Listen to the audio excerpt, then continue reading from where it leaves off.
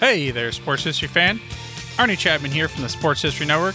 Now, before you jump into this episode, I wanted to share with you an exciting giveaway we have going on with Home Field Apparel. We have a digital $50 gift card to homefieldapparel.com for one lucky fan of the Sports History Network. All you got to do is head over to sportshistorynetwork.com/giveaways to sign up. Again, that's sportshistorynetwork.com/giveaways.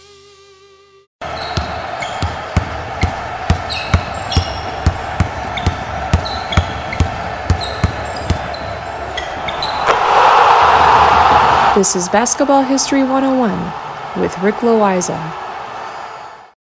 Welcome back to Basketball History 101, part of the Sports History Network. I am your host, Rick Loiza, and this is the podcast where we bring to life some of the forgotten stories from basketball history.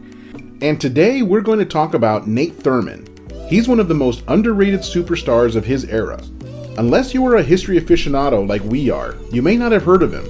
So let me just list for you a few of his notable accomplishments. He made 7 All-Star games. He made the All-Defensive Team 5 times. He made the All-Rookie First Team. He was named one of the NBA's 50 greatest players back in 1996. His number 42 is retired by the Golden State Warriors and the Cleveland Cavaliers. He is one of only 4 players to ever pull down 40 or more rebounds in a single game. He finished second in the MVP voting in 1967 behind his former teammate Wilt Chamberlain. He is also in the Hall of Fame, and he was the first of only 4 players to have ever officially recorded a quadruple-double. So why is he not talked about more? When you hear people talk about their list of the best players of all time, or even just the best centers of all time, you almost never hear about Nate Thurmond. And I understand why. The guy retired in 1977. I mean, you have to be born in the mid-1960s or earlier to even remember seeing him on TV. Again, that is why we do this show, to help keep these stories alive and to remember those great players from the past. And today, our spotlight is on Nate Thurmond. He was born on July 25th, 1941 in Akron, Ohio. He would grow to a height of 6'11", or 211 centimeters. While playing at Central High School in Akron, he was a teammate of another future NBA player and future Hall of Famer, Gus Johnson. Can you imagine how that school dominated with 2 future Hall of Famers on the same team? It's just incredible. As you can imagine, he was a much sought after player by universities all over the country. He was offered a scholarship to Ohio State University, the most prestigious school in the state of Ohio. But he knew that he would go there to be the backup for their superstar, Jerry Lucas, another future Hall of Famer. But he didn't want to be a backup, so he chose Bowling Green University, also in Ohio. At Bowling Green, he was an All-American and a 3-time All-Conference selection, and he positioned himself to be a high draft pick for the NBA. The San Francisco Warriors drafted him with the 3rd pick in the first round of the 1963 draft. Some thought it was an unusual selection because the Warriors already had Wilt Chamberlain, who played the same position. Wilt had just come off a season where he averaged 45 points a game and played 46 minutes per game. That's right, I said 45 points per game for Wilt Chamberlain. It didn't seem like Thurmond would even see the court very much. When owner Eddie Gottlieb was asked why he drafted a center when he already had one, Gottlieb said simply, he was the best player available. The Warriors also knew that Thurmond had the skill to play the power forward position alongside Chamberlain, which is exactly what happened. They put 2 future Hall of Fame big men on the court at the same time. The Warriors had the original NBA Twin Towers lineup. And with the defensive-minded Thurmond on the squad, it allowed Chamberlain to focus even more on the offense. And the Warriors went all the way to the NBA Finals that year, but lost to Bill Russell and the Boston Celtics. The following year, Wilt Chamberlain was traded to the Philadelphia 76ers, and Thurmond was able to slide over to his natural position of center, where his game blossomed. He went from scoring 7 points and grabbing 10 rebounds per game alongside Chamberlain to his second year, where he scored 16 points and grabbed 18 rebounds per game, without Chamberlain there. In his third season in the NBA, the 1965-66 season, he joined Wilt Chamberlain, Bill Russell, and Jerry Lucas to be the only players at the time to ever record 40 or more rebounds in a single game. And yes, that is the same Jerry Lucas that he would have been the backup for if he had gone to Ohio State. These are still the only 4 players who have ever recorded that many rebounds in a single game. Wilt Chamberlain did it many times, but the most recent time he did it was in March of 1969 when he played for the Lakers, and it took him until overtime to get there against the Boston Celtics in Bill Russell's final season. So since that game, no NBA player has gotten 40 or more rebounds in a single game. That's over 50 years ago. That's how hard it is to do. But let's get into the specifics of Thurman's accomplishment. The game was on November 9th, 1965. It was a home game for the Warriors against the Detroit Pistons. Thurman did not shoot well that night. He was only 6 for 17 from the field and an awful 6 for 13 from the line for a total of 18 points. But he grabbed those 42 rebounds and still helped the team win 107-102. It was an outstanding effort on his part. And even with games like that, and an otherwise high level of consistent play, he was regularly overshadowed by Chamberlain and Bill Russell, who were considered the best 2 players in the league at the center position.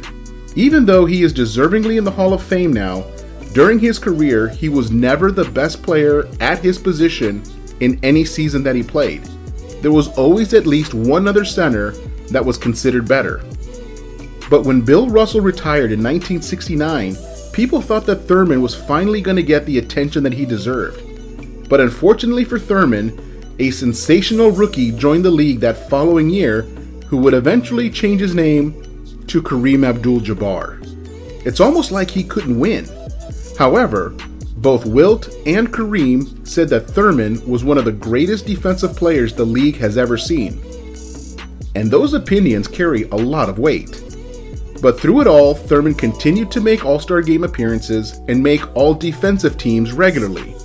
He began to average 20 points and 20 rebounds per game and often dominated his opposition. He went back to the NBA Finals in 1967 with Rick Barry on the team, but they lost to the Philadelphia 76ers led by his former teammate Wilt Chamberlain. After 11 years with the Warriors, the Chicago Bulls traded for him because they wanted someone solid at the center position. Back then in the NBA, nearly every champion had an elite player at the center position. It was considered the formula for winning championships. And that's what Chicago wanted, an elite center to give them the best opportunity to win a championship. And this is where we get to his quadruple-double. And I'll share that story right after this break.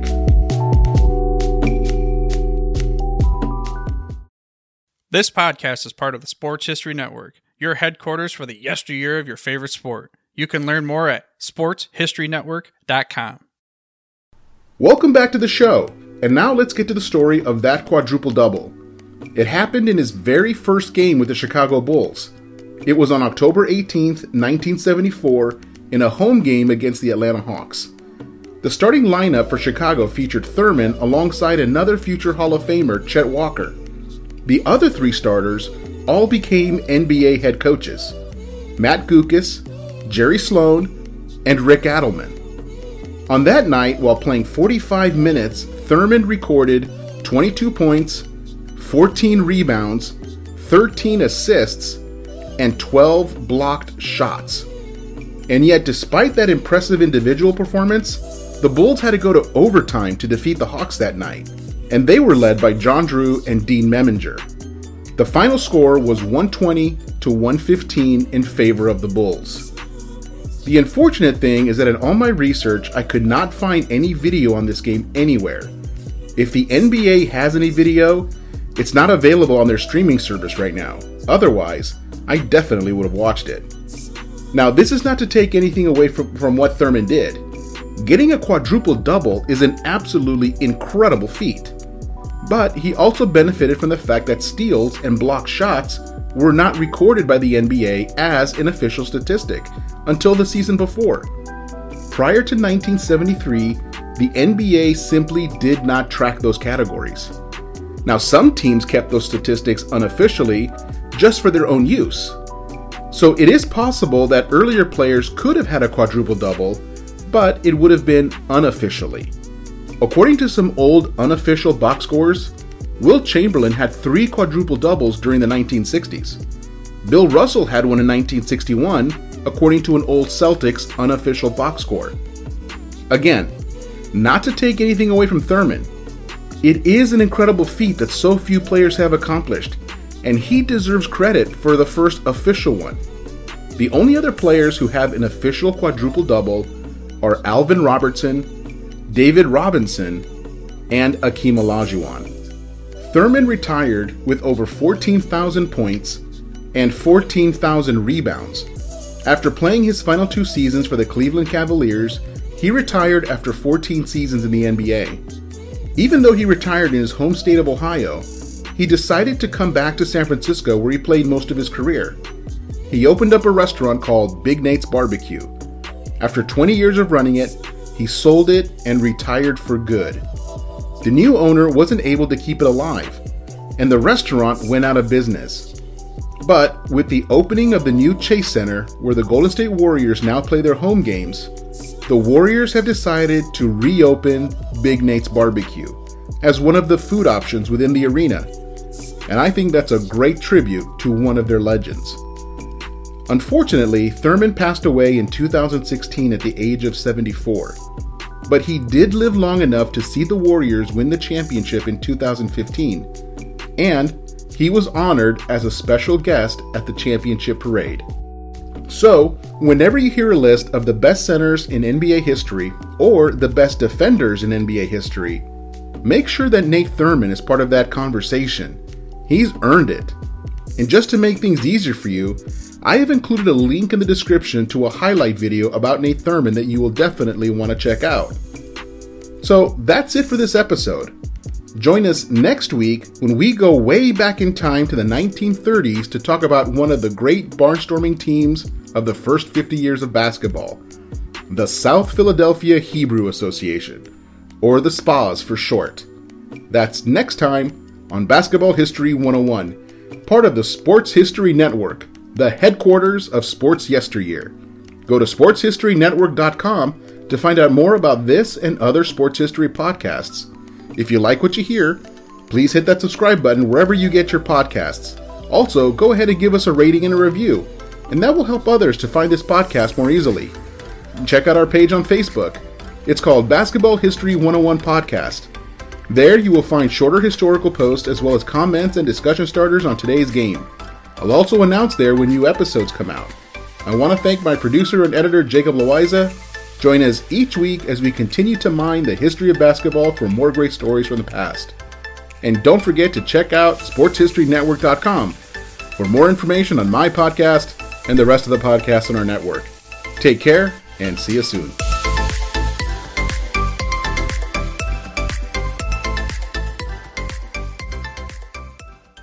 Hey there, sports history fan. This is Arnie Chapman, aka the Football History Dude, and I wanted to thank you for stopping by to listen to another episode here on the Sports History Network. Our podcasters are passionate about uncovering and sharing sports stories from yesteryear. And if you didn't know it already, we have over 30 shows across the network covering all sorts of sports history topics. In fact, here's a glimpse into one of our awesome podcasts here on the network. This is Mark Mortier, and if you're a sports history fan like me, tune in and hear me talk about some great sports moments of the past. Growing up during the 1970s, I got to watch some of the most iconic moments in sports history. Hank Aaron breaking Babe Ruth's home run record. Willis Reed limping out of the locker room in Game 7 of the NBA Finals at Madison Square Garden as the fans erupted with a thunderous ovation. The 1980 Miracle on Ice as Team USA defeated the powerful Soviet Union in the Olympics. Listen every Tuesday on Yesterday's Sports. How about that? I bet you're super hyped to go listen to that new podcast, right? Well, to learn about this show and all the other podcasts on the network, head over to sportshistorynetwork.com/podcast. Again, that's sportshistorynetwork.com/podcast. Head over there today to find your next favorite sports history podcast.